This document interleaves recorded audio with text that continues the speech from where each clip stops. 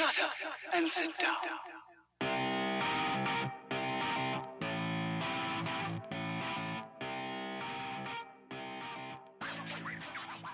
Hello strangers and welcome to the latest episode of Strangers in a Cinema. I'm one of your co-hosts, Paul Anderson, here with regular co-host Pete Wall. Pete, welcome back. How are you? I'm doing pretty well, man. I feel like we're in a sort of time loop where each time we start a new episode we say, oh, it seems like it's been an awfully long time, or in fact it has been. Because the last episode of this show would have been our Tenet feature review, which was probably 3 weeks ago now, right? I think so, yeah. I think it was. And then we had a few technical issues getting it up, so that was 2 weeks later than it planned, so it's been a while.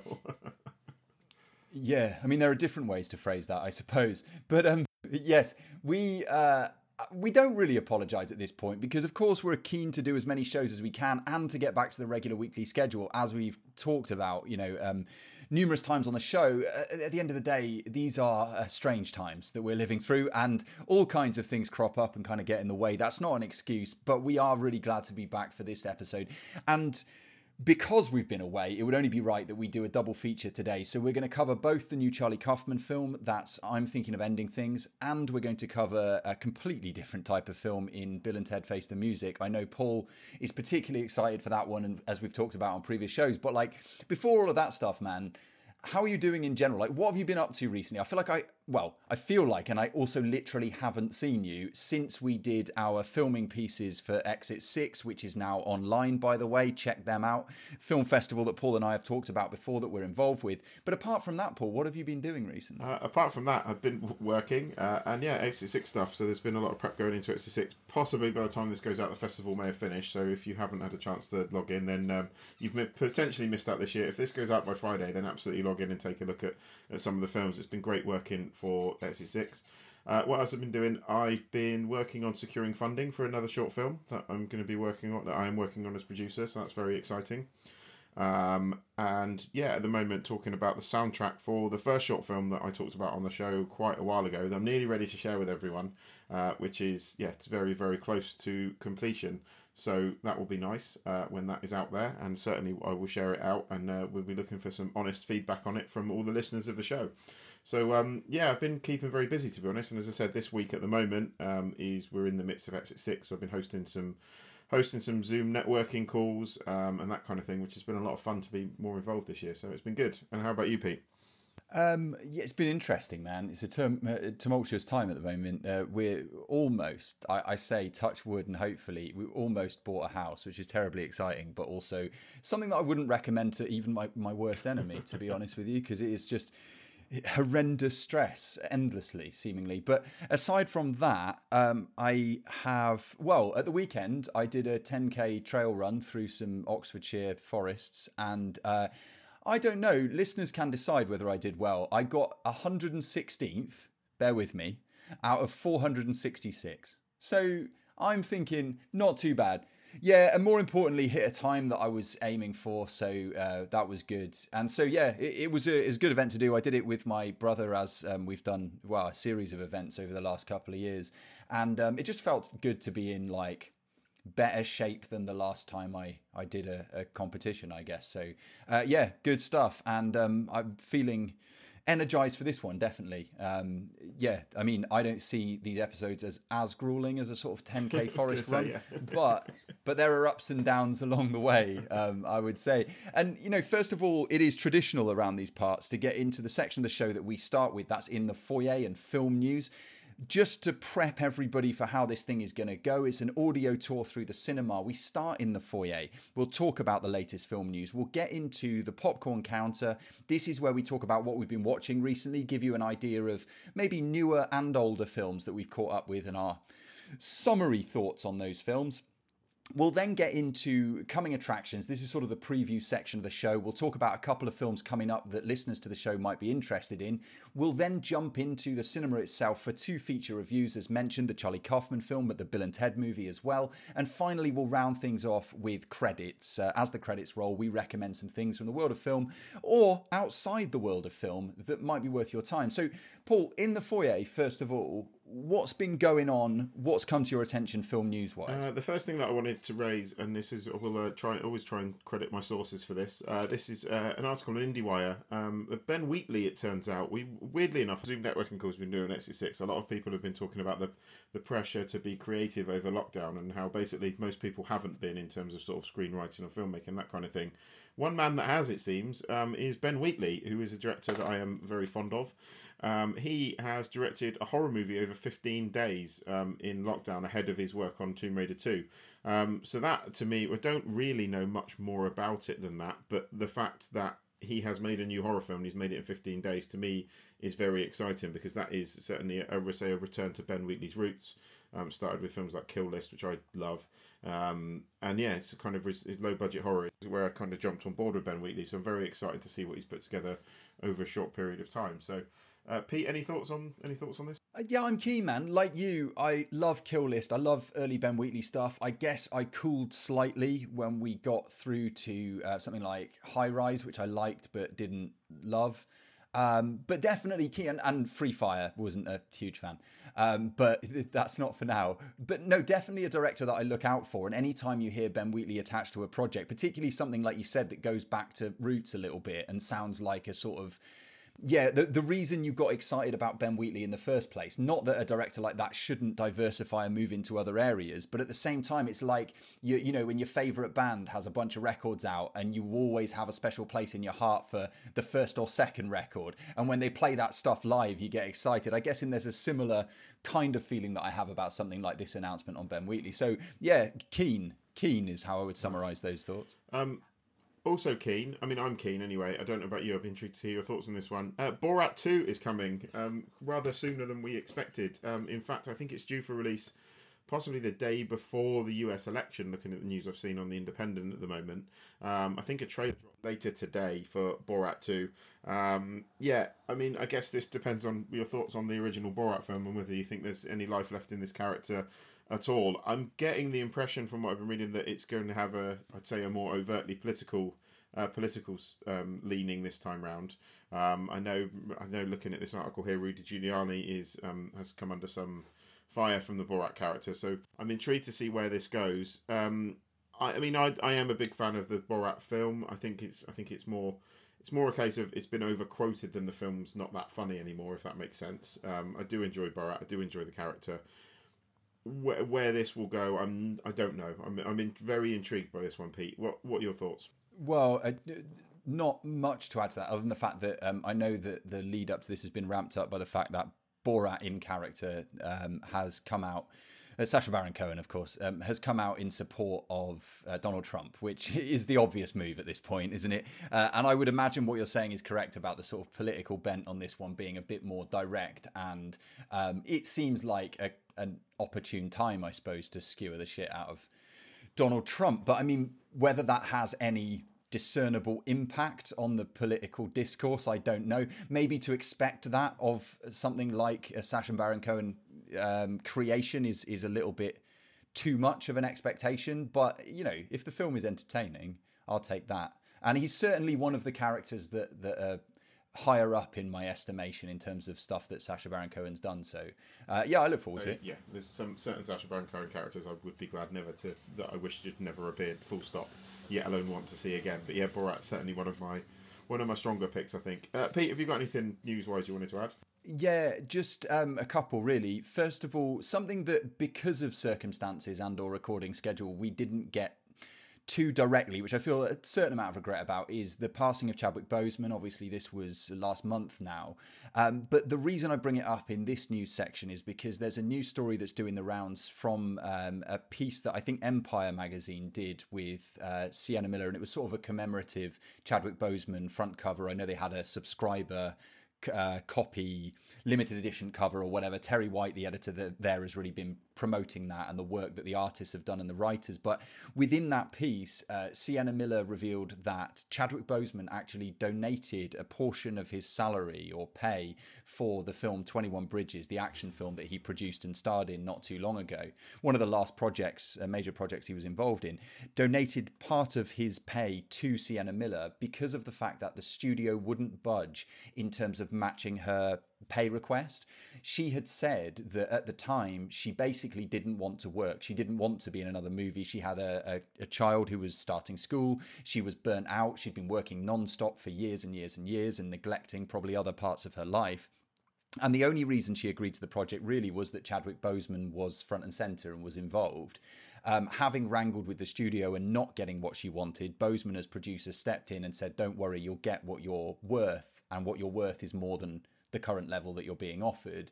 And so did that out of his own pocket, which is a pretty astonishing thing to hear when it comes to, you know, the way that generally things go down in Hollywood or any industry, to be fair. You don't hear a lot of people donating part of their salary to a co-worker because they think they ought to be paid more. So it's just another one of those little stories about Chadwick Boseman that sort of underline the fact that whatever you think of the product, whatever you think of the films, and whatever you think about the discourse around the quality of the films that he was involved in, this guy has had and made an indelible impact on the film world and also on the lives of just scores of people around him by, you know, from all the stuff that's come out subsequent to his passing. So yeah, I guess I just wanted to highlight that because it seems like another story about how Chadwick Boseman was a thoroughly good guy and is very badly missed at this point. And as I said, yeah, sometimes it's timing. I think in terms of timing that we haven't covered it on the show before now, but yeah, and I read that article and again was just like, yeah, you know, what a genuine loss without a shadow of a doubt. Like,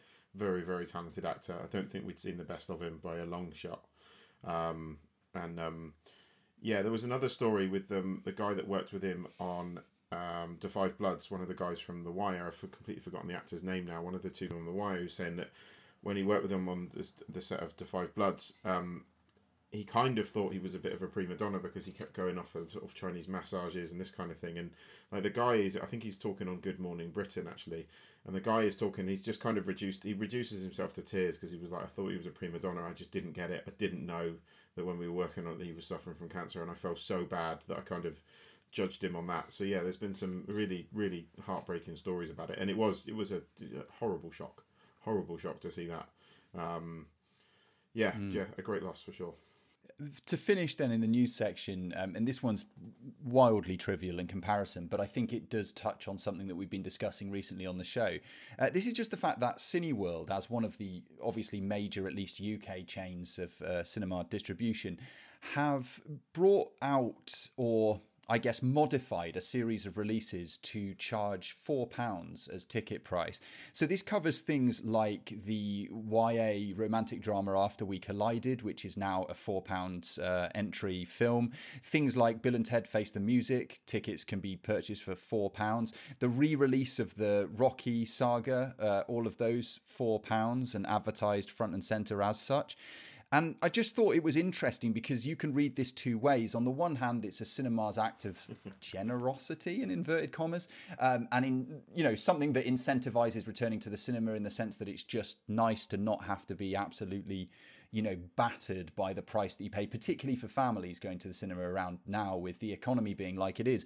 But on the other hand, Paul, I suppose this could be a sign that it's reaching a point of almost desperation. The cinema chains, such as Cineworld in this case, are so desperate for people to return to the cinema that they're willing to make, you know, next to nothing for admission on the hope that perhaps people buy some snacks and at least get back into the rhythm of going to the cinema. I mean, how do you take a story like that? How do you receive I mean, looking at the times I've been, certainly I know Odeon seem to have dropped their kind of premiere and standard seating, so that they've just had a new app launched, which is much better than the old one, way overdue. But yeah, they seem to have dropped some of their kind of banded pricing on the premiere seats and that kind of thing. And from experience, I mean, I have been going to the cinema as much as I can do, and it has been very, very quiet. There's no doubting that it's been very, very quiet in the cinema. So I've got a feeling it's probably desperation to try and get people back through the door, to be honest. I know Showcase did it when they first reopened in Bristol. It was a £5 a ticket to see basically anything, I think. And then the new films started to creep out and they crept the price back up again. Whether or not anyone responds to this will be interesting. And I fully understand why people don't feel comfortable going. There's been a couple of occasions where I've been masked in the auditorium and other people have not been. That's fairly frustrating because it's pretty clear it's a legal requirement to stay masked throughout the whole film. Arguably, the cinemas could be doing a better job of enforcing that, I would say. Why is there not someone that just comes in and goes, please put your bloody masks on, or politely says that? So That is the kind, but it's that kind of behaviour that's going to put people off going back. So maybe it's up to maybe the cinemas. In my experience, maybe the cinemas should be a bit stronger at enforcing these regulations. But again, that's a whole. You could do a whole another political podcast on who's responsible for enforcing regulations, I guess. But yeah, I feel possibly if it's anything, if Cineworld's been anything like Odeon in Bath, then I imagine it's just very, very quiet, and they are desperate to get people in. But yeah, and I mean, I totally agree with what you said about doing the right thing, taking the right steps, masking yourself when you're at cinema.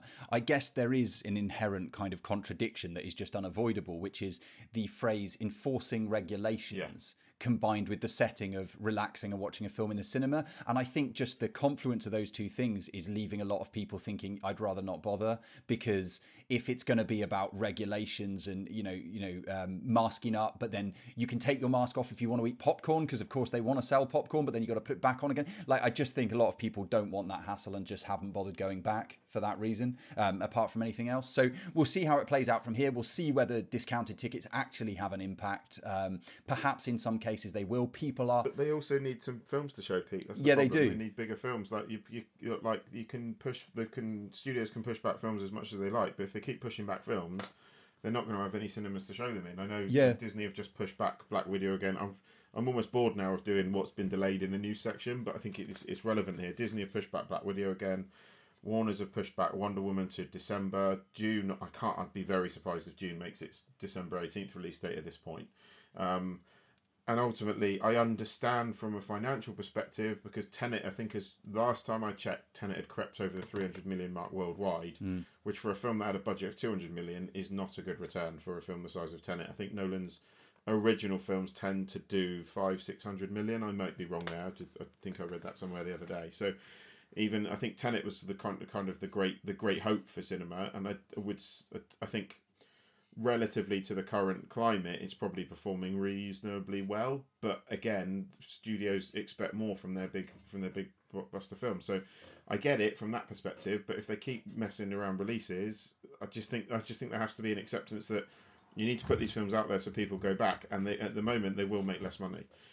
It's not that they'll necessarily make a loss, but I just think they need to accept they will make less money at the moment. Otherwise, there won't be cinemas to show their films in. That's the problem. Yeah, and I mean, it's a sort of game of brinksmanship, I think, at the moment, a little bit, because of course individual studios are more interested in protecting the studio rather than protecting cinema as a whole, and there are distribution models that maybe cut out the cinema that we might see more and more in the future. But I totally agree with you. I mean, one thing, just going back to Cineworld, and it's not a bashing Cineworld or anything of the sort, I guess, but I've been a little bit dismayed at the way, for whatever reason, that they came out strong with re-releases and reissues of classic films, kept that going for a couple of weeks, dropped it off as they brought back some new releases that came particularly, in the lead up and rollout of Tenet. And subsequently, although Tenet's playing, 20 times a day or whatever, for the people who haven't yet caught up with it, we've got this Rocky Saga rollout at the cinema, but I just expected that to be an easy make weight, I suppose, for want of a better term. Like, in this time where we don't have a slew of stuff coming out, or because studios are pushing things back and back and back, use this as a chance to just give the people things they'll want in terms of reissues, re-releases, classics, and so on. Yeah, I agree entirely. I think at one point, Odeon, I think, had like 4 films on for the whole week. And you're like, come on, like, I appreciate you spreading stuff out, but at this point, anyone that's going to go to the cinema to have seen Tenet has probably seen it. So yeah, there does seem to be. I mean, I'm going to see Akira next week. That's they have. City would have picked that up. So excited to see Akira at the cinema. Like, that's an incredible opportunity. And early doors, I was saying, I saw Oldboy on the big screen, and that's just bonkers. You get to see Oldboy on the big screen. And Lahane's come back out recently. Watched that again only last week. Lahane on the big screen, incredible experience. So they're creeping out, but yeah, there seems to be, it seems they're almost missing an opportunity. Maybe it's that, because I don't know if you remember quite a few episodes back, I think a number of studios have got together and allowed cinemas access to a vast library of classic films for, I think, minimal or no cost. Whether or not that deal's run out, I don't know, but they should look at doing something like that again, because otherwise, there's going to be no content. Yeah, for cinemas more to of show. that, please. Absolutely, more of that.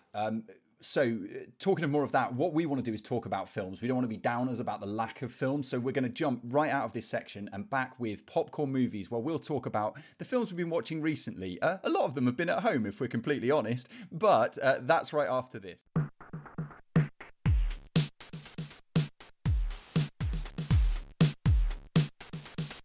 So back we are with Popcorn Movies. I completely forgot where we were then. Definitely Popcorn Movies. It's all good. This is the section of the show where we talk about anything we've seen in between podcasts. We'll go with that. Films we've seen in between podcasts, whether they be new, whether they be at home, whether they be in the cinema. So I'll let you dive in. Okay, I'm going to get this one out of the way because I said this was going to be like upbeat, and then I'm going to start with something that, man, this was a downer. My wife and I watched this just last night. It's gone up on the front page on Netflix. It's American Murder, The Family Next Door. This won a scant hour and 22 minutes, a documentary that tells the story of the Watts family. This couple who seemingly have a lovely, idyllic kind of life. They live in Colorado. They've got a ginormous house, as everyone in parts of the United States seem to, because there's such plentiful land compared to our tiny little island.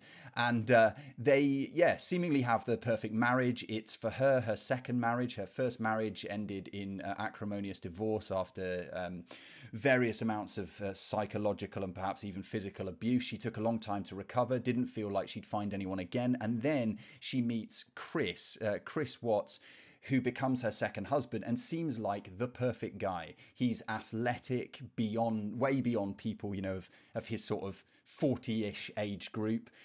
He's productive. He works in the oil and gas industry. He earns a good living. He is supportive of his wife. They welcome 2 children into the world, and she's pregnant with a 3rd child.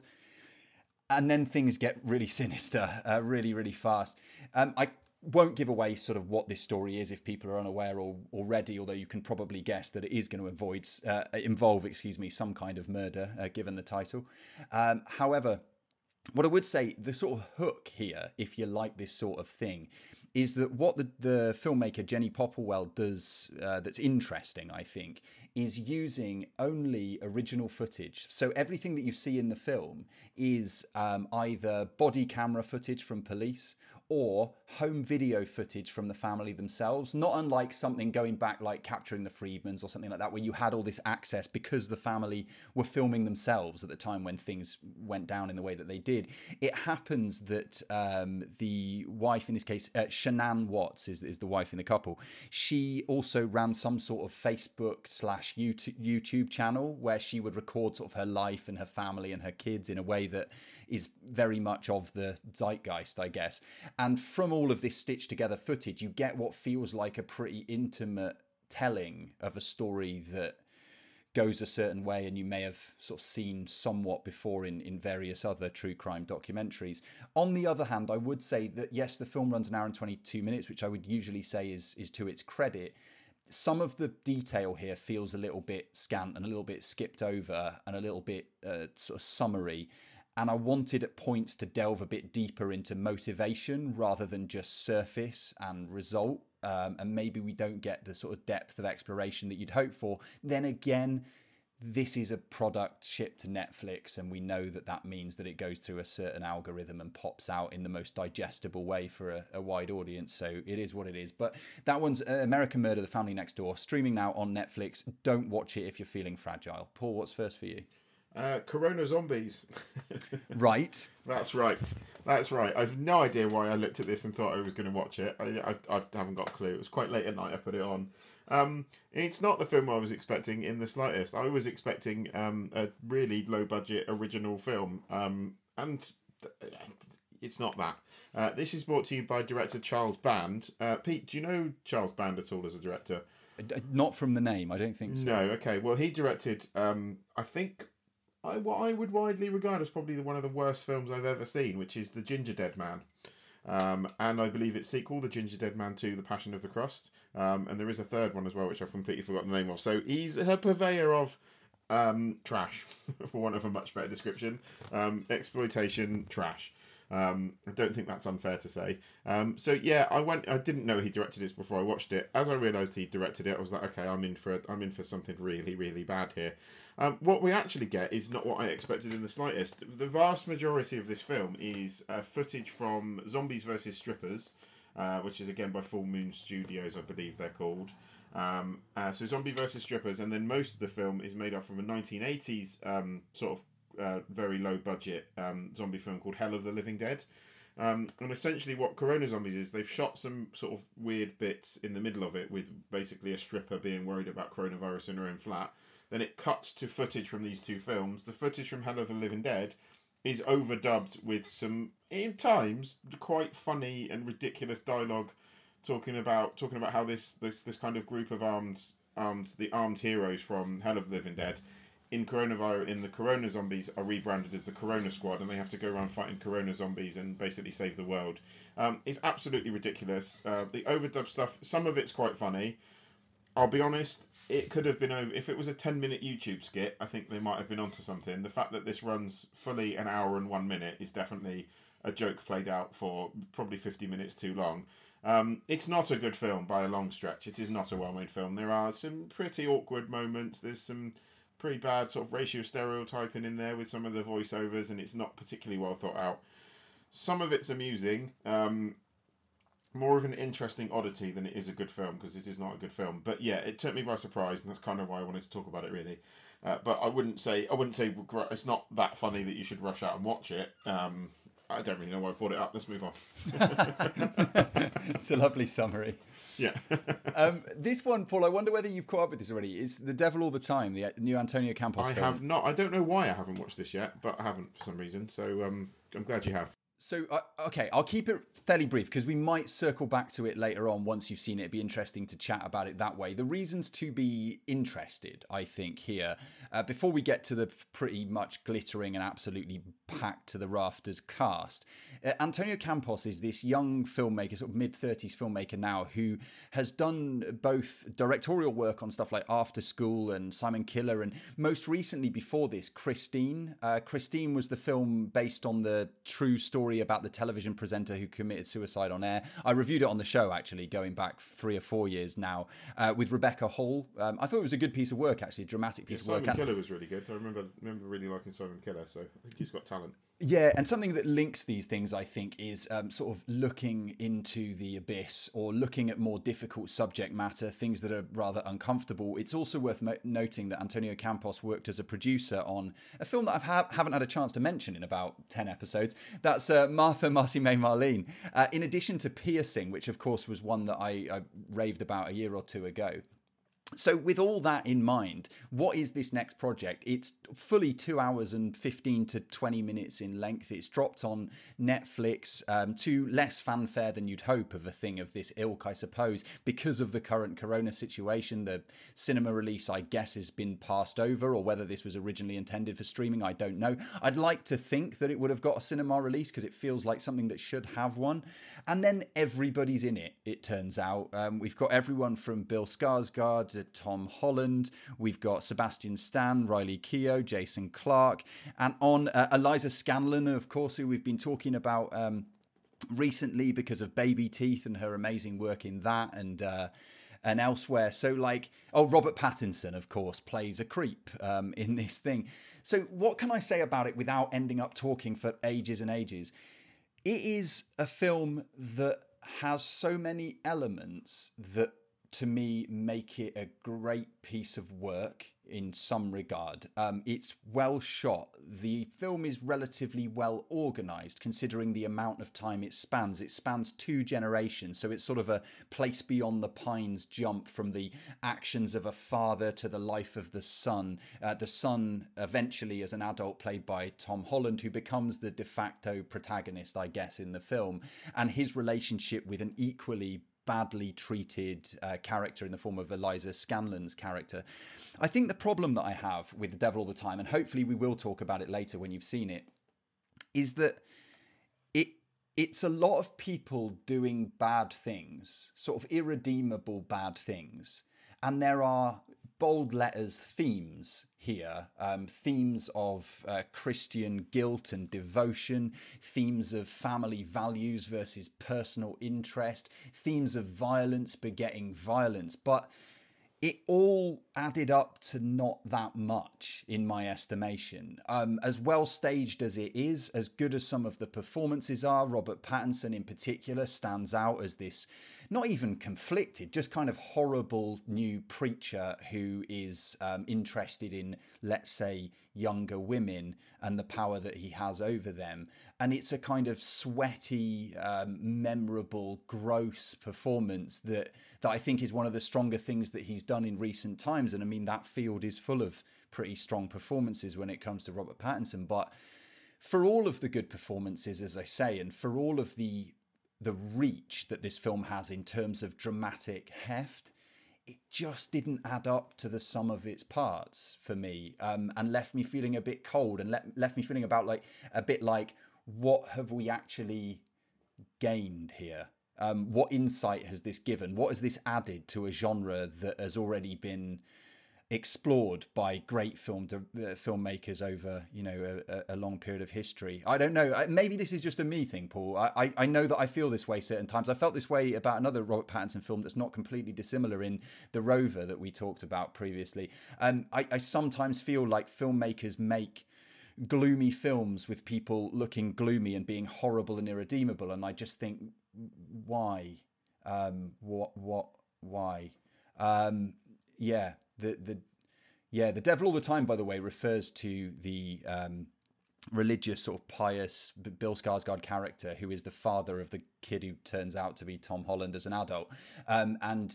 Early on in a voiceover, heavy-handed voiceover, by the way, throughout the film from the original novelist of this story, completely unnecessary at certain moments, says that my dad would pray so hard it seemed like he was running from the devil all the time. And this is where they get the title from. And it gives you a feel of what this is. It's like, we're in a horrible place. The supposed devil, if not the evil of man, is all around. Here are many illustrations of that. That's the end of the film. And I feel like I'm being quite harsh because there's more to talk about, Paul. And when you've seen it, we will talk about it more, hopefully, and we can get into maybe some more positives about the movie. But my overall takeaway is as stated. What's next for you? Something that isn't gloomy or sad or downhearted in any way, I would say, is another Netflix release. This was originally intended for the cinema. I was reading about this earlier today, but then with the coronavirus happened, it was sold to Netflix. This is Enola Holmes, directed by Harry Bradbeer, who I believe has worked on Fleabag before, directing certain episodes of Fleabag. This stars Millie Bobby Brown, Henry Cavill, Sam Claflin, Bern Gorman, Helena Bonham Carter. So it's got a decent cast here attached to this one, I would say, among many other names. There's a lot of faces you'll recognise in here, which is quite nice. But the absolute star of this show is Millie Bobby Brown. To set this one up, it's based on, I think, a series of young adult novels that focus on Sherlock Holmes' younger sister Enola Holmes, and her kind of take on investigating mysteries and that kind of thing.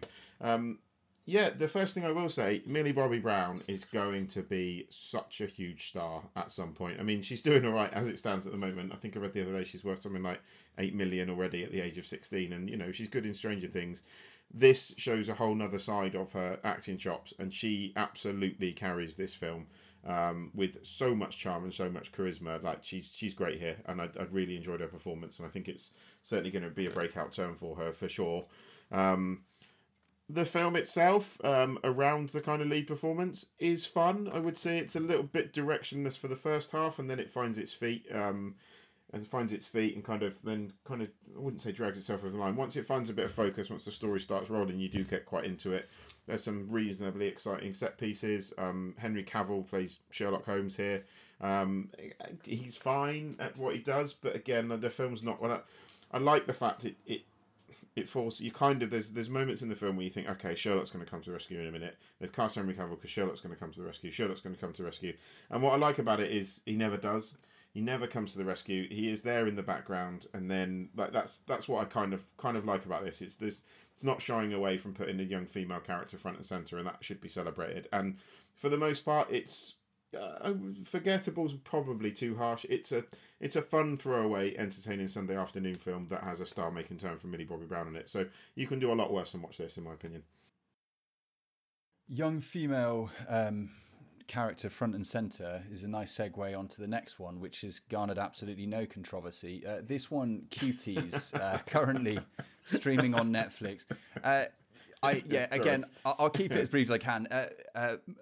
Maimouna Doucouré is the name of the director and writer of this project. Is a Senegalese French woman who emigrated from Senegal to France with her family as a young kid, and there is a sense that this is somewhat, if not quite a large amount, autobiographical or semi-autobiographical anyway.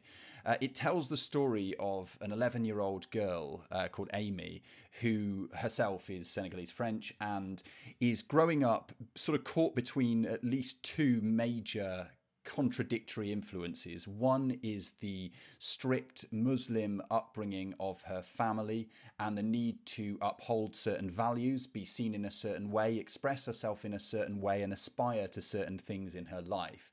On the other hand, she is influenced by the people that she meets at school, and particularly by social media, where she discovers things like TikTok videos and Instagram Live and that kind of stuff. In the case of those platforms, she sees girls, young women and girls dancing provocatively. Modern music videos and that kind of thing are swirling around in her head at the same time as being told this is who you are and who you need to be in the future, and the fact that really your aspiration in life is to find a husband and be a devoted wife and devoted Muslim. All of this in the mind of an 11-year-old girl remembering. And then at a certain point, she's doing laundry and she sees a girl who is in the laundry room dancing sexily, provocatively, and realises that girl's a girl from school who is her same age, and is really drawn to this girl and how it is that she, unlike the Amy character, is so confident and so expressive, and takes an interest in dance and being amongst this new group of girls who eventually go on to be a dance troupe in their own right, called or nicknamed the Cuties.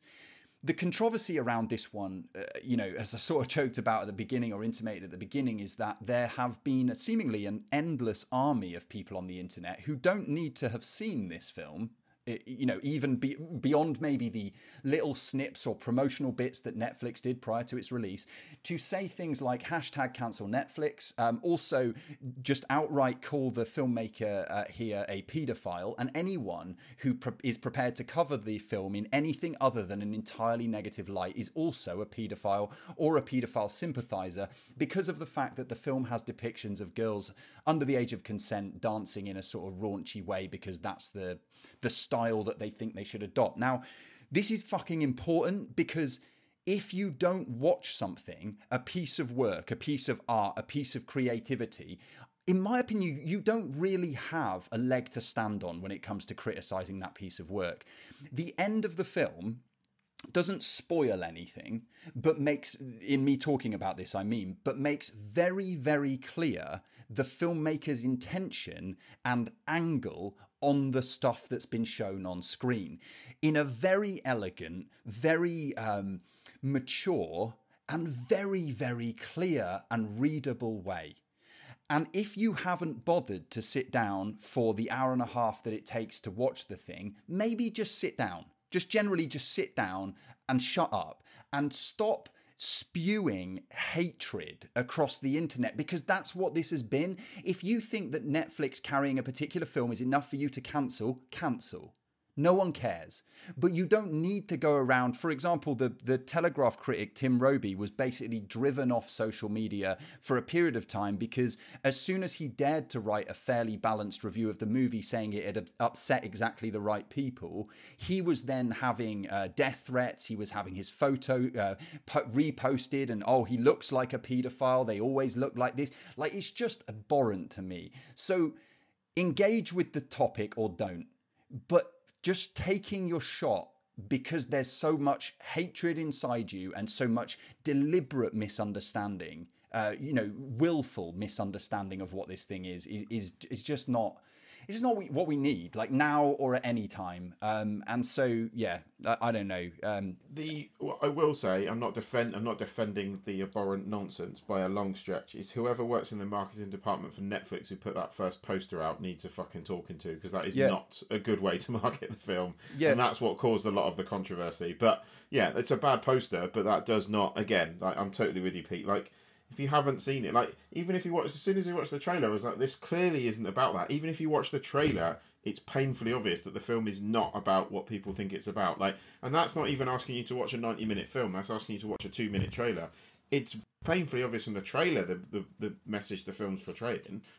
and it just is galling to me that the exact same clan of people are the people who are so quick to throw around the term virtue signaling. That is all this is. If you don't know what you're talking about and you just want to say paedophiles are horrible, that's your message in your heart. Yeah, fair enough. We all agree about that. But you're just virtue signaling because you have no relationship with the movie and with the project. And you're right about what Netflix did with mishandling this thing. Decore has no say in how Netflix market their movies. It's not her fault in the slightest. Yeah, absolutely not. And I just think, yeah, it speaks to, I don't know, it's a debate for another time, and I didn't realise I was going to get so riled up about it, but it just annoyed me. Basically, what Cuties is a pretty sensitive, reasonably well-made film that is about coming of age in a complicated world, and I think that that's something that more people, not less people, should engage with, so make of that what you will. Apparently, the critics' Metascore here is 68, and the user average on the IMDb is 2.8, so that tells you a story. Paul, what's next for you? I'll stop. Talking of films that courted controversy, I finally caught up with. I tell you what, I've subscribed to BFI Player. I think it's like a $5 a month, and it's fucking great. Like, I've been catching up with, like, there's all the Kurosawas on there. Like, this film's The Holy Mountains on there. I watched a short film. There's Mark Jenkin, the guy that directed Bait. I think most of his short films are on there. Like, it's really, really good. I've been impressed with it so far. That plug for BFI Player aside, which is one we don't normally plug actually, so it pleases me to do so. This meant I got to pick up in fact, I talk about that, and I watched The Holy Mountain on the Arrow video streaming service, which is also very good. So there's a bit of a plug for BFI. But yeah, so The Holy Mountain by Alejandro Jodorowsky is a film I've been meaning to catch up with for many, many years. Arrow have just released some incredible remasters, and actually, to save myself some money in these tight times, I decided rather than buying all these Blu-rays, I thought I'd sign up to the streaming service where you get exactly the same masters. So that's that aside. The Holy Mountain, looked incredible, as one might expect from Alejandro Jodorowsky. It's absolutely bonkers. It's absolutely bonkers, surrealist film that is full of. I mean, if you read into it, I get the impression that what he's going for here is probably just testing how far you can go with sort of absurdity and nonsense, really. You've got, I mean, to set up the premise, I'll use IMDb to help me here. In a corrupt, greed-fueled world, a powerful alchemist leads a Christ-like character and 7 materialistic figures to the Holy Mountain, where they hope to achieve enlightenment. If anyone's seen a Jodorowsky film before, you should know what to expect. It's beautifully shot. There's some incredible visuals. I will say I was utterly transfixed probably for the first hour. The second hour, when he kind of leans a little bit more on narrative. There is some narrative here, believe it or not. When he leans a bit more on narrative, it lost me a little bit, to be honest. I actually preferred it when it didn't make any sense at all. But yeah, there's some beautiful, beautiful visuals here. Not for the easily offended. There's a lot of nudity. There's a lot of very, very strange stuff going on. There's a giant robotic vagina that they have to bring to orgasm at one point. And it's very, very funny in parts as well. So yeah, if you haven't seen it, absolutely check it out. I liked it a lot. That's The Holy Mountain by Alejandro Jodorowsky. Next one for me, I'm cheating slightly because it's not technically a film, it's a 4-part miniseries. But this one, Challenger the Final Flight, is also on Netflix. Lots of Netflix this week. It's good. I like stuff, factual stuff about space and fiction stuff sometimes as well. But of course, people are aware, I'm sure, of the Challenger disaster in 1986, the space shuttle that exploded on takeoff, killing all members of the crew, including the first, Civvy Street member of a shuttle crew in the form of a school teacher, who was the great hope in terms of NASA's relationship to the public and the way in which the public would re-embrace the space program, given that it was such a financial burden on the economy at the time, and continues to be to a certain extent, albeit the shuttle has been retired now and replaced. Yeah, I mean, you'll go one of two ways depending on whether you have an interest here. But if you do, this thing is well made. It doesn't hang around too long. As I said, it's just 4 episodes, each one maybe just under an hour. And it really does give you a sort of Spark Notes summary of what happened and what went wrong, particularly the stuff around the O-rings, which rears its head again if you get into reading about the Columbia disaster, which happened in 2003. And so... There's thematically things that I find just fascinating about the shuttle program in terms of sort of human fallibility and chains of command and the ability to speak up or not, the lack of ability to speak up when things could lead to catastrophe, and how far people are prepared to go when it risks their own station in life, I guess. Yeah, and then all of this hope packed up. And a really weird sort of quirk that I didn't realise about Challenger, actually, is, Paul, you know the film A Christmas Story? You know the little kid in A Christmas Story, like the main kid in A Christmas Story? So it turns out that he is intertwined with the story of Challenger, because at the time when they were doing the search for the school teacher who was going to be the first sort of civilian passenger on the shuttle or member of the team, he was involved in that hunt as a sort of spokesperson, again, to connect with sort of a younger audience and the public. And then there were plans in the shuttle program that he would have the chance himself to go on a shuttle flight subsequently. Right, obviously, things didn't play out that way. But he was so heavily involved then with the team and their preparation in terms of having access to them, having to do little bits of like media stuff with them, that you see an adult incarnation of that little kid who looks exactly as that would, as you would imagine he looks, fully grown. And the guy has been ripped apart by what happened and his involvement with the shuttle. So it was a really strange sort of interaction of sort of two completely different parts of the filmmaking world there, I think. But yeah, Challenge of the Final Flight is really good if you're interested in that sort of thing. It's on Netflix now. Have you got anything else, Paul? Yeah, a couple more to add. This is Picnic at Hanging Rock, which is the film that kind of broke director Peter Weir. Again, one of the films I've been meaning to watch for a good 10 years, to be honest, since I don't know where I first read about it. But yeah, it's, I said I use IMDb again. During a rural summer picnic, a few students and a teacher from an Australian girls' school vanish without a trace. Their absence frustrates and haunts the people left behind. So yeah, in short, it's a very, very eerie, very atmospheric, incredibly well scored and really, really well put together horror film at a push, I'd guess, or possibly drama. There's certainly, the group of schoolgirls, as I mentioned, go to a picnic below this rock called Hanging Rock. They're told, in no uncertain terms, do not go up on the rock. They sort of go exploring, and a group of them go missing, and it's weird. There's kind of, as I said, it's very, very eerie. I think there's certainly possibly supernatural undertones to what's going on, possibly not. It leaves that kind of up to you to decide, which I really liked about it, and I think probably helps the film. And then what it does, it doesn't just focus on the girls that have gone missing. It spends a lot of time with the after effects of what effect that would have on the characters, what effect that has on like the school mistress, what effect that has on other pupils. And that's an element of it I really liked as well. It's a really, really, really, really strong film. And again, the score is fantastically haunting. And if you haven't seen it, I'd urge you to see it. I'd say, I'd go with sort of horror drama, mystery kind of way. But yeah, it's one of those films that I think a second viewing would probably hammer it home a little bit more for me. But yeah, it's one of those that you've probably heard. I imagine a lot of people have probably heard it referenced or read it being referenced in places. If you haven't caught up with it, I'd highly recommend you do so. That's Picnic at Hanging Rock from Peter Weir from 1975. You said students and teacher go missing. Oh, what a segue again, Paul. You don't even know how good you are at doing this. The last one for me is completely different in many other ways, but this is an Amazon Prime Video original. It's called Get Duked! ! And duked here refers to the Duke of Edinburgh award scheme. What we have is a group of lads, 3 of whom are like kind of ne'er-do-wells who've done various things that have led to them being in trouble. And then one interloper, one guy who is basically a good kid and was really enthusiastic about doing his Duke of Edinburgh. For those who don't know, Duke of Edinburgh is a thing that you can do in the UK where you basically go off with a load of schoolmates and go orienteering through the countryside with the hopes of getting off with girls in your year. But of course, presented as a sort of aspirational achievement for young people, which for many it also is, I should say, for balance. But what I like about this, so this is from a writer called Ninian Doff, who has worked on things like Chemical Brothers and Mika Snow videos in the past, comes from a sort of music video background, and it very much shows, but in a good way, I think. It's sort of a film that plays fast and loose with convention. There'll be sort of like blasts of text on the screen. Later on in the film, when we get into psychedelic drugs taking impact, Chemical Brothers link comes back to the fore, I guess.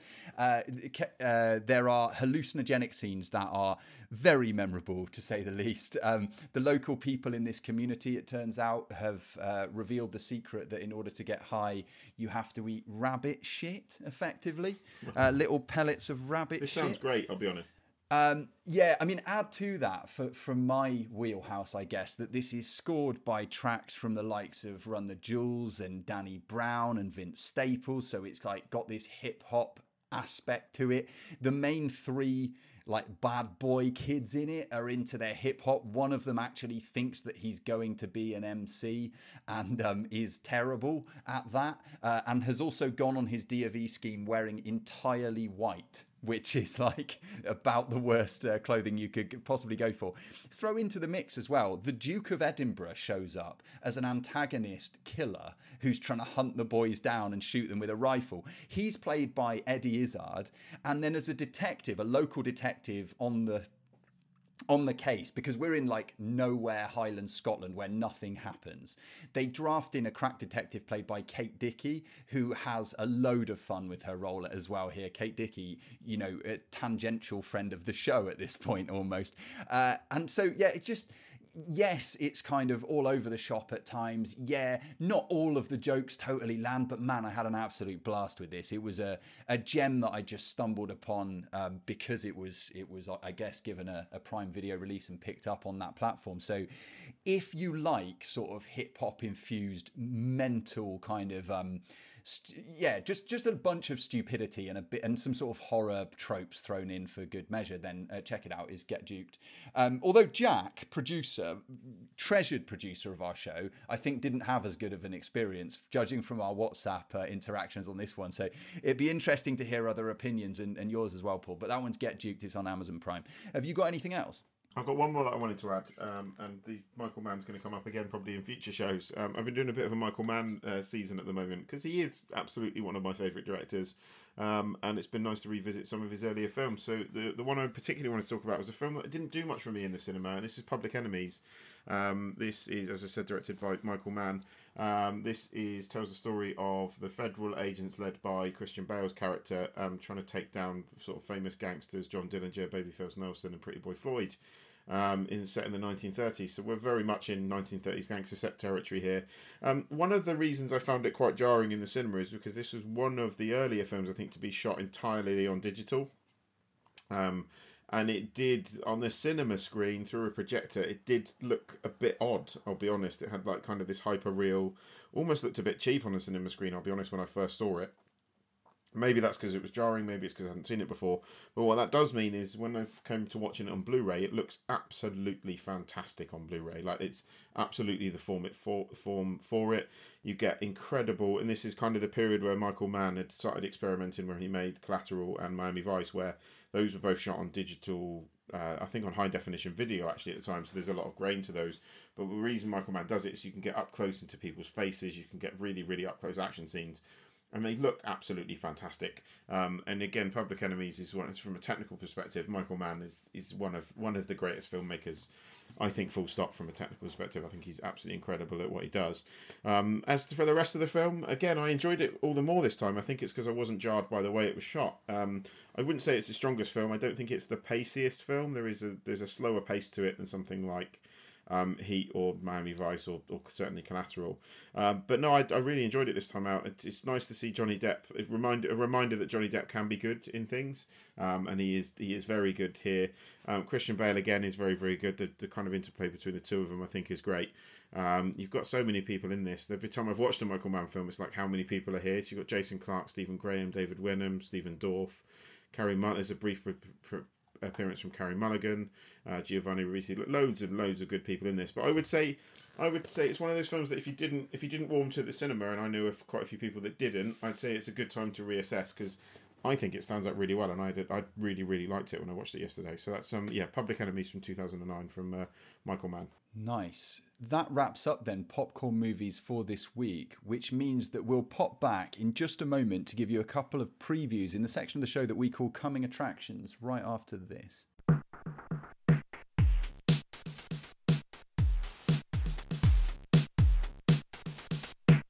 So previews that are coming out, I would say in the next week or so. I'd say certainly in this case within probably the next week to 10 days in terms of releases. What have we got, Pete, coming up in terms of cinema releases? Well, the ones that we wanted to highlight for this week are firstly Saint Maud. This one from first-time feature director and writer Rose Glass, who is a young director who has come to prominence largely around the work that she's done in short films and sort of award-winning and much celebrated short film work, which seems apposite considering that, you know, we've just been talking about being involved with Exit 6 and their short film work there. This film, Saint Maud, follows a pious nurse who becomes dangerously obsessed with saving the soul of her dying patient. And it stars, amongst others, Jennifer Earle. Early reviews seem very promising. Where are you at with this one, Paul? I'm very excited for this. The early reviews do seem very, very promising. This feels like it could be in the vein of sort of more recent horror films like Hereditary, or the kind of more cerebral horror films that we've been so lucky to have been blessed with over the past few years. So no, I'm very excited for this. I haven't seen a horror that's kind of blown me away this year. I did catch up with The Lodge the other day. That's possibly talk about that on next episode's Popcorn Movies with Riley Keough. That was decent. But no, in terms of the people that are raving about this film, they're kind of critics that I tend to trust. So yeah, expectation for me is high on this one, for sure. Yeah, things like An Unholy Terror and a mesmerising horror masterpiece are the pull quotes on the poster right now. So we'll see. It's pretty strong praise, yeah, absolutely. 76 is the current Metascore, so that does certainly seem promising from a first-time filmmaker, but first-time feature director in the form of Rose Glass. In addition, we have got one called Kajillionaire. This one slated for a 9th of October release in the UK, so that'll be next Friday. We're recording a week ahead of its release, I suppose. This one from writer-director Miranda July. If you don't know, you probably ought to inform yourself a little bit about what Miranda July's stuff is like. Me, You and Everyone We Know in the Future are the, I guess, prominent movies that she made in the past, both of which I like quite a lot, but it is very much... it sounds like a damning comment, I suppose, but an acquired taste. I think you have to sort of reconfigure yourself a little bit into the mind space of Miranda July when you get into her work. Also, she's written work. I think I read a novel, Miranda July novel, perhaps. Perhaps it was her first one. But yeah, this one is described as a story of a woman's life that's turned upside down when her criminal parents invite an outsider to join them on a major heist they're planning. At the centre of the film is Evan Rachel Wood, her of former Marilyn Manson relationship, amongst other things. Where are you at with this at the moment? Deborah Winger, by the way, in a supporting role. Where are you at with this, Paul? Do you have any expectations? Are you a fan of Miranda July? I don't know. I have seen. Is it Me, You and Everyone We Know? I watched that many years ago. So that's another. I'll add that to my rewatch list. To be fair, I would like the trailer. I thought the trailer looked great for this. It looks like it bears more than a passing resemblance to Shoplifters, but we shall see.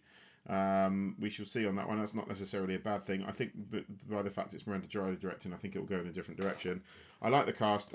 I'm very intrigued. I very much like the trailer. So yeah, another one that I'm excited about next week, to be fair. Cool. Well, we'll get to full reviews of those in due course, depending on when we can see them, obviously, but as soon as we possibly can.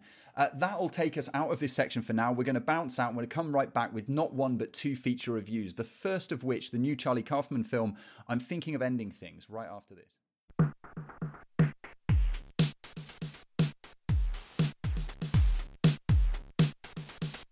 Right, so I'm thinking of ending things. Not thinking of ending the show, not thinking of ending the podcast, but that is the title of the recent Charlie Kaufman release that has dived onto Netflix in recent weeks.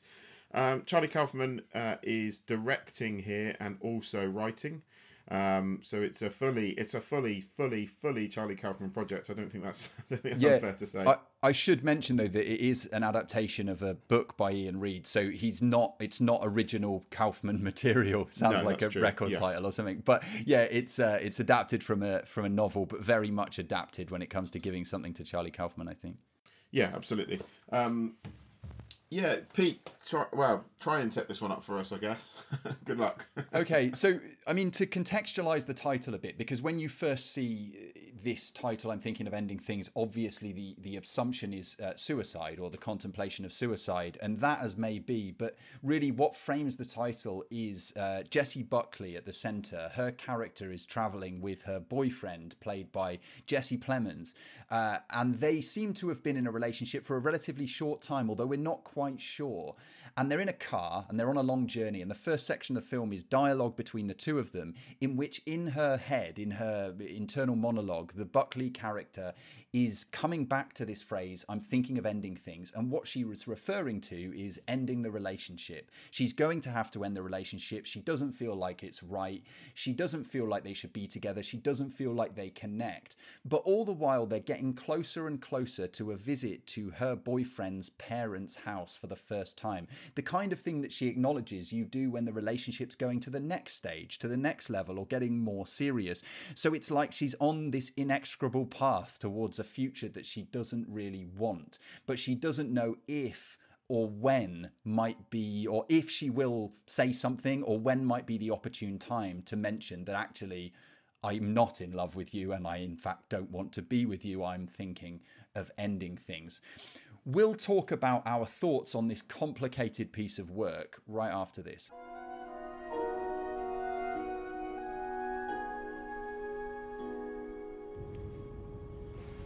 I'm thinking of ending things. Huh? What? Did you say something?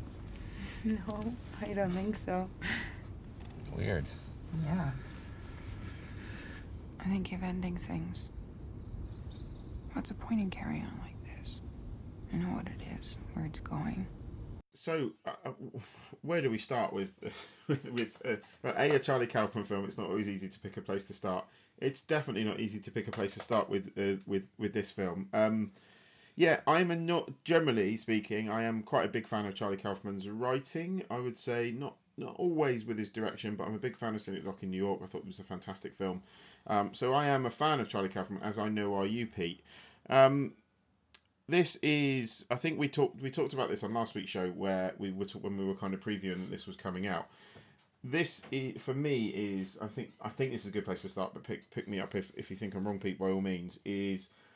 This is definitely for me definitely a prime example of when an auteur-director goes to Netflix, they give him a bag of money and just goes make exactly the film you want to make. Agree or not? Yes, I do agree. I just think our conclusions about that being either a good or bad thing might be different because yes. I kind of think in the case of Charlie Kaufman, and it's like, give him money, fund the project and give him complete freedom, to contradict maybe the way that the discussion was going when we were talking about it on the last show. On the evidence of this film, do that more often, please. And you said, I don't know, where to start this film. Okay, where to start talking about this film. I kind of feel like there is a place to access the film. And it's not as if I'm giving it, this is how to read the movie or I'm enlightened in some way or anything of the sort. But I do think it's instructive. When the couple arrive for this meeting with Plemons' character, boyfriend character's parents, played quite excellently, I would say, by David Thewlis and Tony Collette. there is an exchange where Jessie Buckley is asked what it is that she does. And she says, well, I'm an artist. I'm a painter. I paint. And you've got these two characters. You've got a sort of tightly wound to the point of snapping at any moment Toni Collette, who could be up in the air or on the floor at the drop of a hat. And then you've got David Thewlis, who is playing this British father who is northern and who doesn't understand the ideas that are being communicated about painting. He effectively says, well, I don't like that abstract painting where, what am I supposed to make of that? I could do that. And all these kinds of opinions that you expect from a at that point, sketched character like that. And there's a comment that is made by the Buckley character, which is, well, of course there can be emotions in a picture that you're not in, which he doesn't understand. He says, well, no, I can only see sadness in a picture if I see a person in a picture and they're looking sad. She says, yes, but imagine you're looking at a scene. If you look down, you would see that you were there, and therefore you'd be in the picture, but the way you're feeling would influence how that picture looks, like any experience that you have in the day. This is the film's central idea. And I think that the more you think about the central idea of the observation of something changing the way you experience that thing, or at least the conditions that you take to observing something changing the way you see that thing, the more you understand the overarching point of this project. Because to me, coming to the movie and just letting myself get lost in the working out of this, I guess, slight riddle of a film isn't ultimately about the thing that the internet likes to do, which is go like, oh, I've worked it out because of course it was obvious. It was always this guy. No, that's not the point though. Charlie Kaufman isn't interested in that as far as I'm concerned. He's interested in ruminating on what it means to exist, what it means to get older, what it means to commit time to someone, what it means to have a fear about the future, what it means to feel depressed or disconnected. And there's so much here to dig into that I just found it to be a feast, albeit one that I know isn't gonna please everybody. Maybe. Tell me about your thoughts, Paul, because I'm interested. No, I struggle to disagree with anything that you've said, to be honest. Especially in terms of getting it. Like, it's not, you don't have to get a film. Like anyone who watches enough, not even watches enough films, but you don't necessarily have to get a film. It's not all about that. It's not all about, oh look, I understood it and you didn't. For me, there is moments of brilliance in this, like the whole dinner table scene when they arrive at the parents' house, and he's just saying like Toni Collette and David Thewlis, just incredible performances. That whole dinner party scene, I think, is absolutely fantastic. If we do a sort of top 10 to top 5 scenes of the year, then absolutely, I think anything in the parents' house would 100% be in the list. And I'd really, really liked some of it. I just struggle to engage with other bits of it, and I don't. Maybe a second watch will clear some of these issues up. But on first viewing, I just didn't engage with it. I didn't fully engage with the long conversations that the characters were having in the car. It's the kind of thing that I wanted to like it. I wanted to go in. I saw the trailer. I thought this could be incredible, and I found myself just by the end. I was like, I'm trying too hard to like this, and I'm like, there's bits of it that I just don't. There's bits of it that I did, but there's bits of it I don't. And I think it's this for me, and going back to what we were saying, whether it's a good or a bad thing that an author has complete creative control, I guess comes down to whether you like the finished product or not. But for me, there's elements here that I think possibly someone else could have stepped in and gone, Charlie, you're being a bit too Charlie at this point. Probably. But I just think Charlie Kaufman, in terms of translating ideas into visual work, is one of the most valuable people we have working today. So like, I don't know who the person stepping in is, and I don't trust that person. I do trust this person. I mean, well, I say not someone stepping in, but I say someone like, so if he's working with Spike Jonze, for example, or if he's writing and working with a director, that for me is where his work's been most successful. Not necessarily someone like, so it's not that Netflix are going to pick up me and just go, Paul, if you can just tell Charlie to just wind it in a little bit there. Not what I'm getting at the slightest. And it's not that I would want someone from Netflix necessarily to get involved and go, just wind it in a little bit there.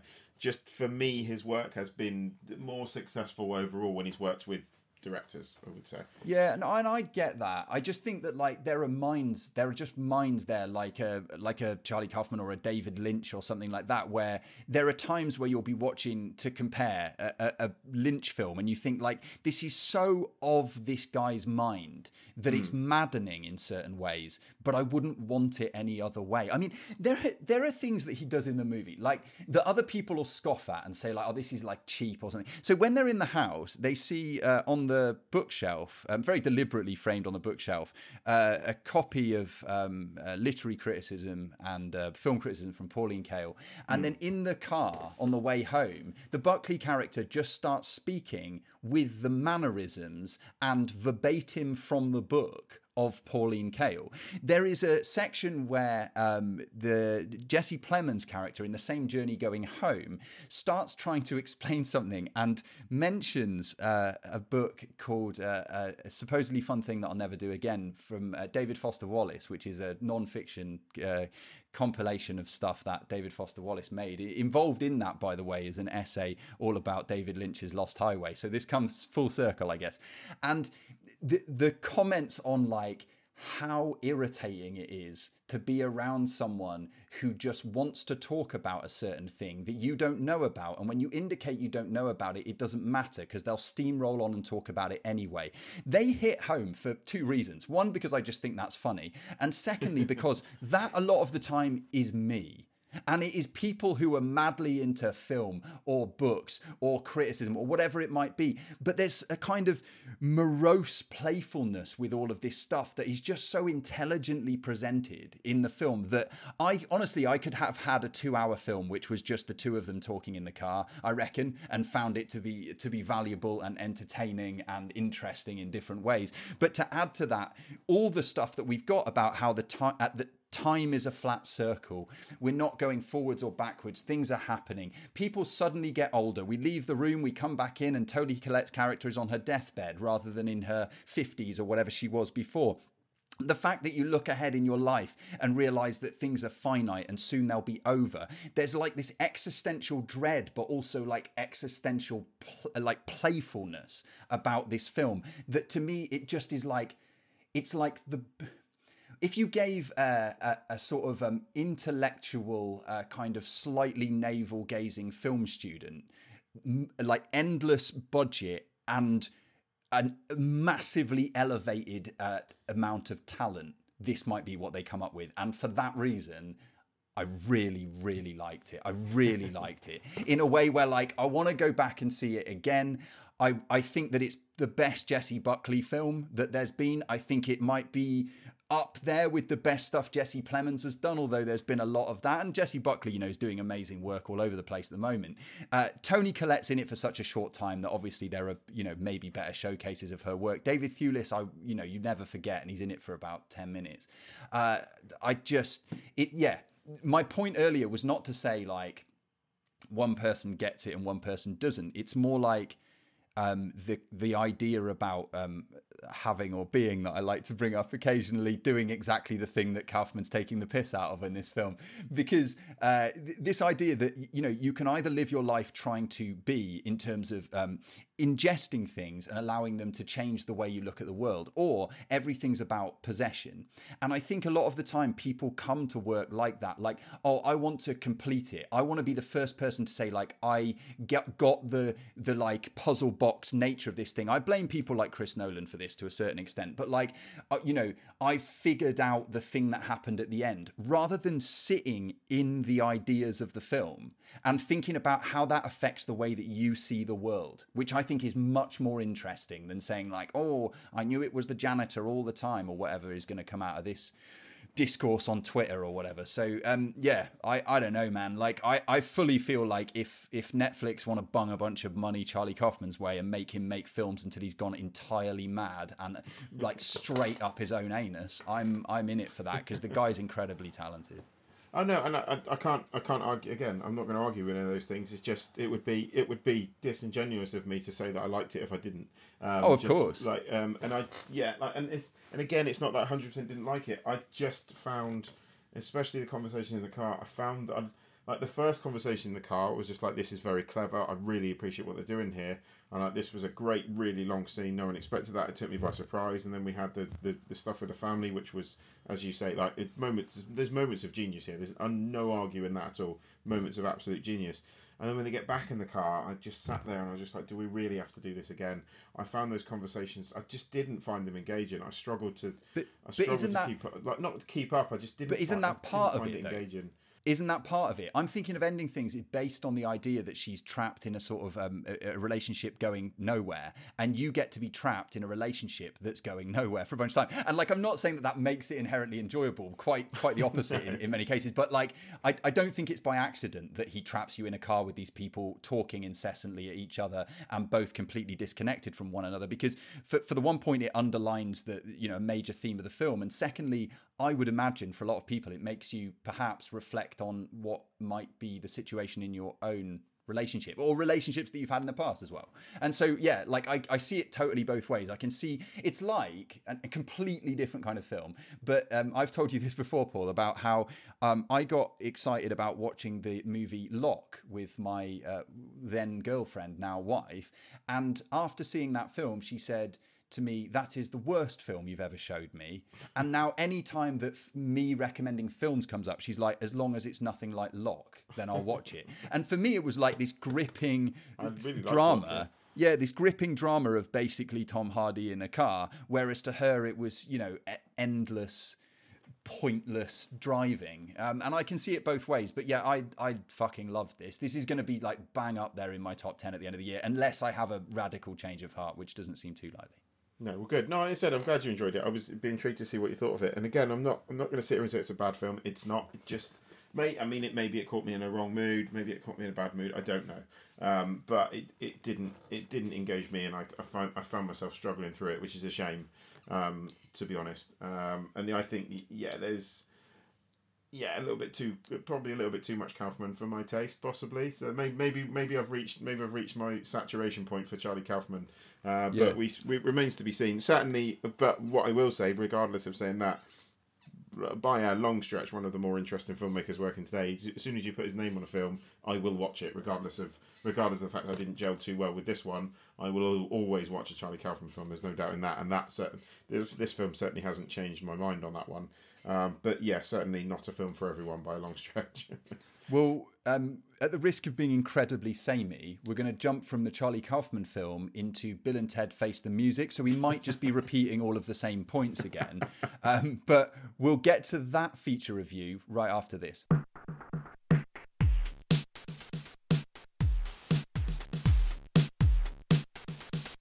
So this is the, it's certainly from my corner, the very much long-awaited third, and this may well be the final Bill and Ted film, we shall see. This is Bill and Ted Face the Music, sequel to Excellent Adventure and Bogus Journey, which are two completely bizarre, incredibly out-there films about sort of time-travelling wasters, I guess, for want of a word. Bill and Ted, played by Keanu Reeves and Alex Winter. So yeah, there's been some anticipation for this third Bill and Ted film for quite some time. Not only because of the love that everyone rightfully has for Keanu Reeves, because he does seem like a very, very nice man. The fact that Keanu Reeves and Alex Winter are besties in real life, from what I was looking at for some interviews, so you can actually see Bill and Ted out for coffee, which would blow my mind, to be honest. And the fact that they're a lot of fun. They're very much loved cult films. And I have a soft spot in my heart for both of the previous films, so I was excited about this. And in the current climate of the great year 2020, which just gets worse and worse and worse, I think we talked about this on Current Attractions. This for me could have been we'll see whether it was or not. Potentially could be the antidote to a terrible year. So yeah, I was excited for this. To set this one up, we have been set a number of years after Bill and Ted's Bogus Journey, where they appear to save the universe and save all of time by composing a hit record that brings the entirety of the human race together. It is that ridiculous. However, they're now middle-aged dads, and they're still in fact trying to crank out the hit song and fulfill their destiny. So in this film, they have to go on another adventure to basically find the hit song from themselves. Yep, keep up. And potentially, compose this hit song that saves the world. Here's a clip. Greetings, my excellent friends. Do we know you? I'm Kelly. Wait, you're Rufus's daughter. I am, and I've been wanting to meet you my whole life. It must be very disappointing. Not at all. We have a problem, gentlemen. Potentially a very serious problem. About the music? About the music. They just want to talk to you. Dude, I got a very bad feeling about this. It'll be fine, Ted. They totally love us in the future, dude.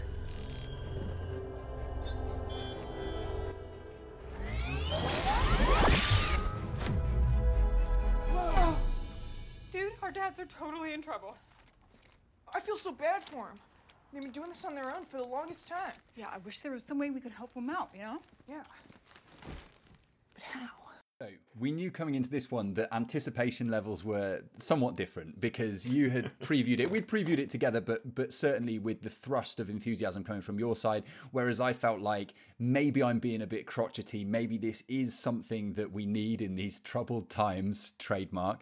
But I wasn't sure where my enthusiasm level was at or whether it was particularly high for Bill and Ted Face the Music. So I don't know what you want to do here, Paul. Do you want to go first? Do you want to, how should we kick off? I'll jump in. I'll jump in, I think.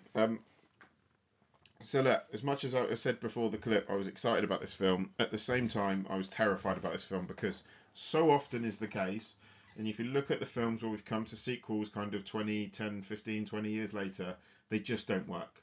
They're either made by people who don't give a shit about the franchise. Well, generally speaking, they're made by people that don't give a shit about the franchise, tends to be why they don't work. Or they try and rehash too many ideas so the film doesn't come out as original. So there's a number of the Jurassic World films. The Blade Runner 2049 is one of the only ones I can think of that actually worked off the top of my head. The later Indiana Jones, the later Star Wars, the list goes on and on and on and on and on. So there was a bit of trepidation coming into this. From my perspective, I'm going to come out of the bat here and say I think this is the strongest of the three films, and I had such a good time with this that I was not disappointed in the slightest. And I'm going to be honest here, I cried at the end, Pete. I'm going to throw that out there. I cried at the end, and I know I'm not alone at that. I know I'm not the only one that welled up at the end. So that's nice to know.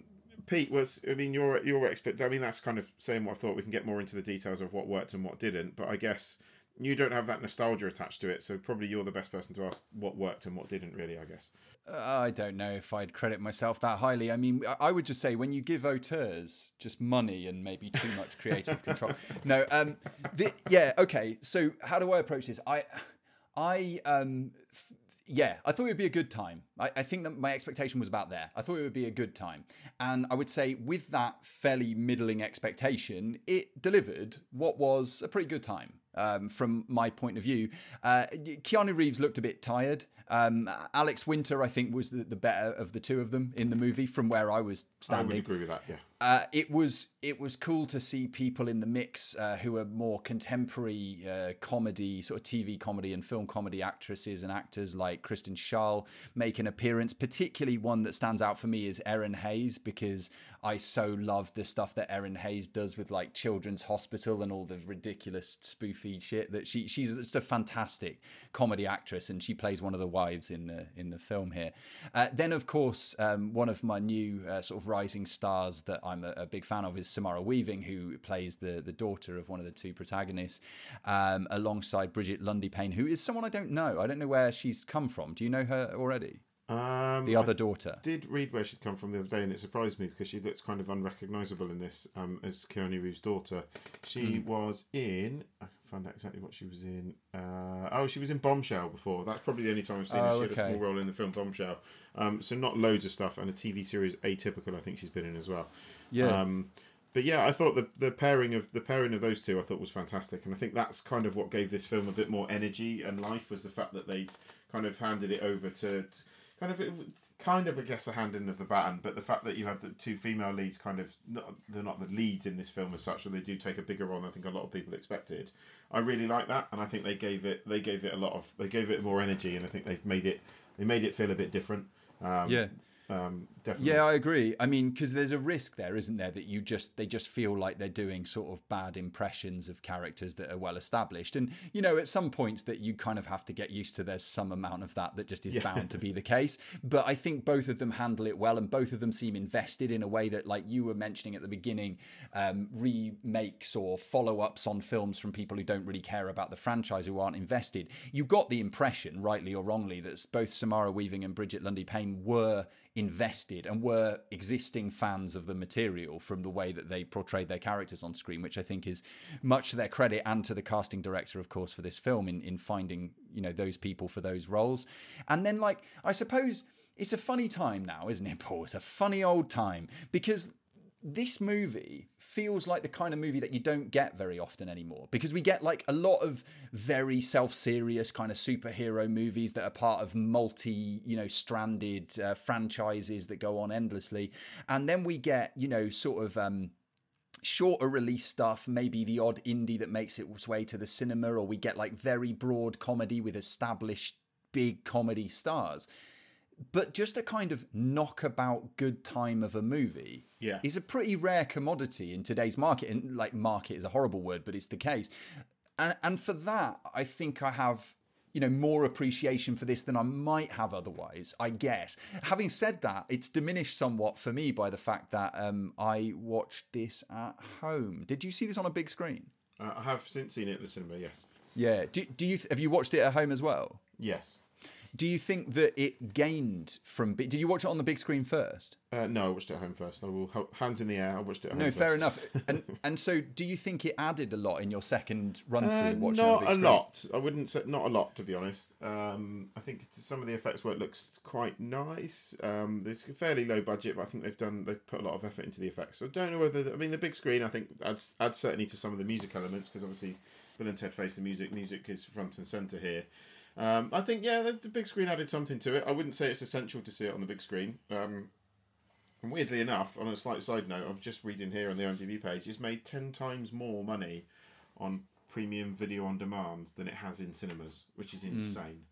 Yeah, but it kind of figures, like going back to right at the beginning of the show today, talking about, you know, people feeling reluctant to go out to the cinema, but also and at once wanting maybe an injection of something escapist and something joyful. And I mean, you mentioned the way that it impacted you at the end of the film. Of course, the end of the film involves a sort of uniting of the world around collective creativity, which feels like a pretty right on message for the time that we're living in right now. So, and particularly, you know, not to overreach on my review of Bill and Ted Face the Music, but like coming into the American election and that absolute shit show of a first presidential quote unquote debate the other day, you just think like the world is capable of so much more than two elderly men sniping at each other with, you know, personal insults. And maybe something like this is a bit of a reminder of that in a package that we can enjoy. So. Yeah, no, I completely agree with that. And I think the other things that work for me in this is that, like, again, I go back to the fact it's clearly written by people passionate about the source material, and I think that certainly, well, I believe it's the original writers, in fact, I may be wrong there, but certainly original cast members, and that just shines through here. Like, there's an effort to get this right, and you've got returning characters. You've got William Sadler as Death, who is just constant value for money every time he opens his mouth. And that's a great returning character. There's just a lot of passion, and it feels like they wanted this to be good when they made it. It doesn't feel like this was made entirely for cash. And I think ultimately everything is, don't get me wrong, but it doesn't feel like this was entirely a cash in. It feels like a bit of a passion project to get everyone back together for it. And I think that energy and love for the source material shines through. And I think there's some genuinely very, very funny moments in this. And I think especially when they encounter the alternative versions of themselves, when they turn up and they're English, living in they turn out that they're living in Dave Grohl's house. Like, those moments I thought were great, and like you can tell everyone's enjoying themselves, and that passion just shines through. And I think for me it was exactly what I wanted it to be, and it was exactly what I needed it to be. It was just a blast of fun, and I did not expect it to well up and cry at the end. I'll be honest, it does have a heart as well. So I think that's what really made this film shine for me. And I'm glad you enjoyed it as well, being not such a fan of the originals. It means there's something in there for people that maybe necessarily aren't that familiar with the original films as well, which I think is nice. Yeah, well, I would say more like I'm familiar with the original films and like them, but don't have the sort of love for them that you do. No. And then this film as well, I think I'm leaning towards positivity because I don't want to be like grouchy about anything really now, particularly after, you know, the time that we're in, but also just getting more serious on the Charlie Kaufman stuff or whatever. Like, I didn't laugh that much. It's not like this is going to stick in my mind for very long. But at the time I was watching it, it was enjoyable. I had a good time. There are people that I kind of root for and enjoy on the screen. I didn't even mention Gillian Bell's in it as a psychiatrist, a quite enjoyable little side character there. So yeah, I like the movie. And like if it came on again in the future, I'd probably, you know, sit through it and watch it again and enjoy it. So yeah, what's really the point of getting too critical or you know, pulling out minor, like who cares? It's a fun time. If you like Bill and Ted, watch it. If you don't like Bill and Ted, it's not going to change your mind. It's definitely not going to change your mind, no. And that's why I'm so pleased with what's come out here. As you say, it's not going to change your mind. They haven't tried to break the mold, and it's been made with passion. So I'll be surprised if this doesn't creep into the sort of bottom half top 10 of the year, to be honest, mainly because it made me cry. So. Yeah, well, that's got to, put something right in the mix. Before we break down into horrible tears, we've got just the credit section of the show where we give credit to something that we think is good from the world. It doesn't have to be film related. Paul, do you want to start or do you want to go second on this one? I'll let you start while I think of something. Oh, okay. This one then is an automatic choice for me because I can't believe I haven't discovered it until now. I think this has been doing the rounds for a few years. It is a podcast, Paul, but don't worry, it's not film related and it is not a direct competitor to this fine project. But this one is called Dear Joan and Jericha. Paul, do you know about this? No. The reason to be interested, at least for me anyway, the pull for me was that this is two women playing characters called Joan and Jericha. It's a comedy podcast in which they are in character throughout. One of those characters is played by Julia Davis, who of course is a brilliant British comedy actress and also the wife of Julian Barrett, who in his own right is somewhat of a borderline genius when it comes to that world, I think. And the other person here is Vicky Pepperdine. And what they've made with Dear Joan and Jericha is a agony aunt show where they read out letters that, of course, they've written themselves, but that come from listeners to the show or concerned individuals around the company. And they have certain ways of treating these letters. First of all, they make very clear to say the full name of the correspondent so that everybody can identify who that person is. They'll be telling the pair something very, very personal, usually about their love life, infidelity, sexual dysfunction, kind of things that they wouldn't want attached to their real name. And then Joan and Jericha will go about... not unlike what Julia Davis did, I guess, with Nighty Night, like this kind of comedy built on skewering a sort of stiff upper lip, critical, insidious way of sort of an older generation of British, not only women, but just British people, perhaps, who can be very critical of others whilst delivering that criticism in a way that sounds very respectable and up class, even though what they're saying is very much not that. I don't know if I'm really getting a handle on what it is I want to get across about Dear Joan and Jericha, but if you know Julia Davis, then you'll know that you need to check this thing out. If you don't, I would say it might be one of your new favourite shows if you give it a chance. That one's Dear Joan and Jericha, and it is available like on all of the podcast platforms and whatnot. Any thoughts for a credit? Yes, I wanted to recommend a book, but talking about Julia Davis, Sally Forever. If you haven't got up with Sally Forever yet, it's absolutely incredible, and you should definitely check that out at once. That's also a brilliant piece of work. So definitely check that out. It's one of the funniest series I've seen for a while, and one of the only good Sky original things I think I've ever watched. So that's it's high praise. No, the book I wanted to give credit to was a book by Akela. This is Natives, Race and Class in the Ruins of Empire. This is a book, I'll be honest, I started reading in the wake of what the terrible George Floyd news and thought, I'm going to educate myself on racism and race relations and that kind of thing. I'm going to do a better job of it. And I sat there and read a chapter or two and then just stopped reading for a while. I've picked it up and finished it in just under a week, which for me is a very quick time to read a book, so I'm pretty happy that I've got through it.